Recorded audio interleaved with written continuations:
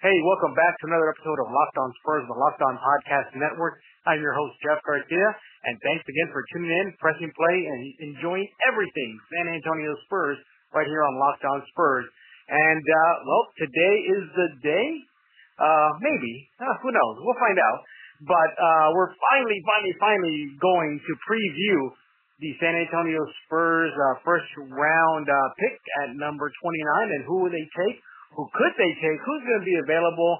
What should they be looking at? And so on and so forth. Because the 2017 NBA draft is this week in New York City. Actually, tomorrow, by the time you're listening to the show.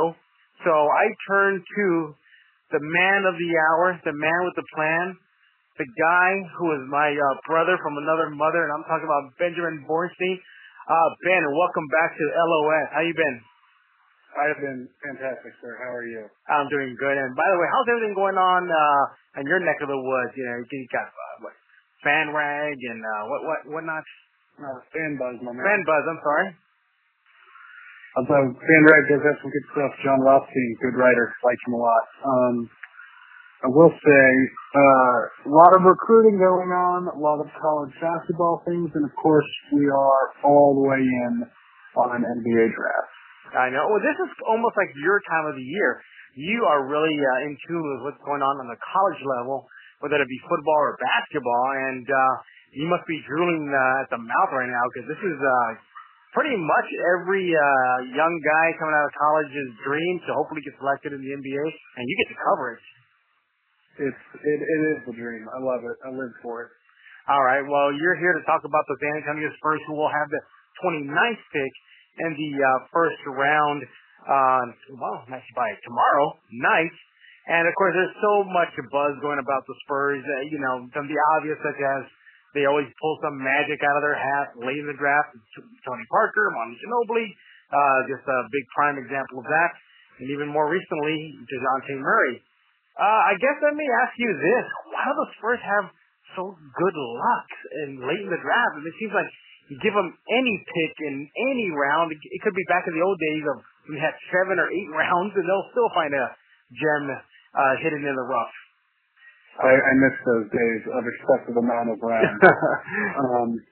I have no idea how people drafted that way, but hey, they made it work. The Spurs are going to be interesting this draft. They're with all the things that are happening right now. There are trade rumors out the wazoo. Boston and Philadelphia already made their trade. This is the draft and the offseason where actually anything could happen. Is it as deep a draft as everybody talks about? Yeah. It's a lot of people tell you it's a very top-heavy draft, but I think if you're a good team picking late, you can find a nice little contributor at the end of the first round or even somewhere in the second round. No, well, hopefully some of that will rub off on the Spurs late in the first round. But let's talk about the Spurs now. San Antonio, there's some needs going into next season, whether it be the point guard position because of the Tony Parker's injury, or maybe because DeJounte Murray is just still too young, or maybe some size in the paint. And more than likely, they're going to lose Dwayne Dedmon. They're going to lose David Lee. What do you think? Is this the situation for the Spurs where they have to draft by need or simply best available? I always find it hard to draft by best available at that late in the draft, just because there are so many other players that teams might have graded as a late first rounder, or they might have them graded even as a mid first rounder and they become available in the late round, later in the round for whatever reason. Whereas in this particular draft, the top 10 are pretty much set. These guys have to be top 10. It's kind of, if trades happen, what order are they going to go in? Mm-hmm. Drafting based on best available that late in the draft is tough. I would say they need to go by need, and I would say, and I agree with you, that they need a big man. They need an Ivan Rabb or a Caleb Swanigan or someone similar to that if they're available. Will the Spurs maybe go overseas? Is there a player on the radar that you might think the Spurs could find overseas in Europe that they could do another draft and stash? I honestly have no idea if there's a player overseas that they are looking at right now. I know that they're bringing in 2 guys from overseas that are going to play on the summer league team, Milutinov and Bengubic, I believe. I know they're bringing them into play, so I guess if they play well for the summer league team, then Spurs might bring them up and play them. But I think they'd have to really impress, because you and I know Adam Hanga is probably coming over to become the next Manu Ginobili replacement, whether that's this year or next year remains to be seen. But he's coming over. I really don't know if they have their eye on anyone. There was a guy who was going to come over. Oh no, I can't remember his name, but he was diagnosed with Marfan syndrome, so he's not going to be able to play. Like the combine guys who did his medical history or whatever, and they checked him out. They said, we actually can't pass you for any physical because of this syndrome or this disease. Wow. So his career for now is over. Wow. The weird thing about that syndrome is it can stop sometimes. Like what it does is it affects your connective tissue, which basically keeps your body intact, and it can like thin out those tissues. So you take one bad hit, and all of a sudden you've got serious health issues because maybe you got hit in the chest, and like the area around your heart is now affected, and if you take another hit, you could die on the court. See, that's not good. Right. So you cannot allow guys with that issue to play. Wow. So that guy was kind of rumored to be mid to late first rounder. He's no longer in. I will say that the 2 college guys I mentioned earlier are probably the really big guys on the radar for the Spurs right now. Flanagan and Rab. Yeah, and in the intro, I mentioned about the other Spurs need in the offseason, and that's the guard situation, particularly the point guard spot. DeJounte Murray, everybody's looking at him as to take the reins in the interim as Tony Parker comes back from that horrific injury he suffered last season's postseason run with San Antonio. And, of course, they still got to do some work with Patty Mills if they decide to re-sign him and if he doesn't get lured away with some big bucks from another team. Are you okay with the Spurs going in with the possible guard combo of Murray and Mills?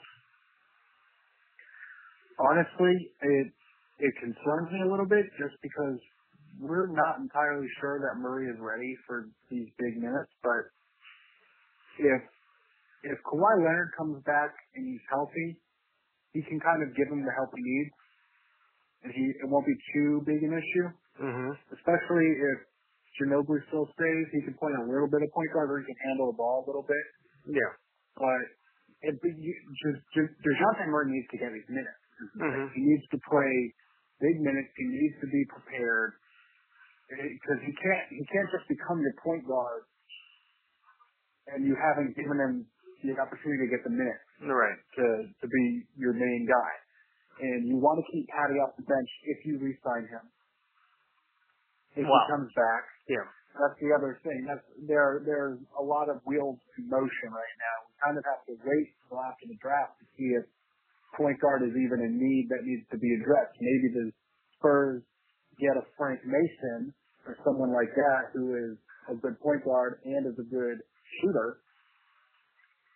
Or they find somebody in the summer league, like almost like a Gary Neal years ago, who can shoot or at least be decent with the ball and set up the offense. But I know you highlighted the fact that the Spurs should be looking at size late in the draft. But let's just touch on guard that could be available at 29. You mentioned Mason. Who else could be possibly available late in the draft? Late in the draft, some guys to look out for. Dwayne Bacon might be an option. He's kind of a shooting guard, small forward combo. A Jonathan Motley out of Baylor. He's a power forward. He's 6'9", but he's super long. Really lanky, good shot blocker. Solid offensive game. Trying to think here. Look, maybe DJ Wilson out of Michigan. He's 6'10" power forward, pretty athletic. Jordan Bell out of Oregon, 6'8" power forward. He's also one of those really long guys, good shot blocker for his size. Doesn't have a whole lot of offensive game, so that may be an issue.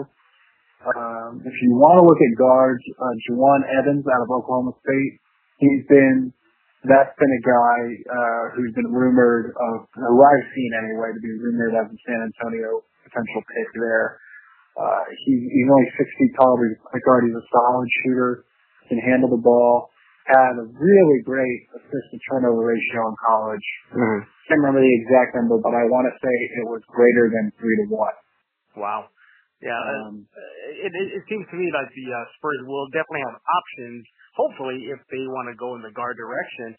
But it's almost like a catch-22 because you already have yourselves, at least the Spurs, I'm sorry, a 20-year-old guy who's going to be more than likely given the reins to the team, and yet you're bringing another inexperienced college kid onto the roster who might get some minutes because of the situation with Tony Parker. It seems like the Spurs are kind of stuck at that point guard spot right now.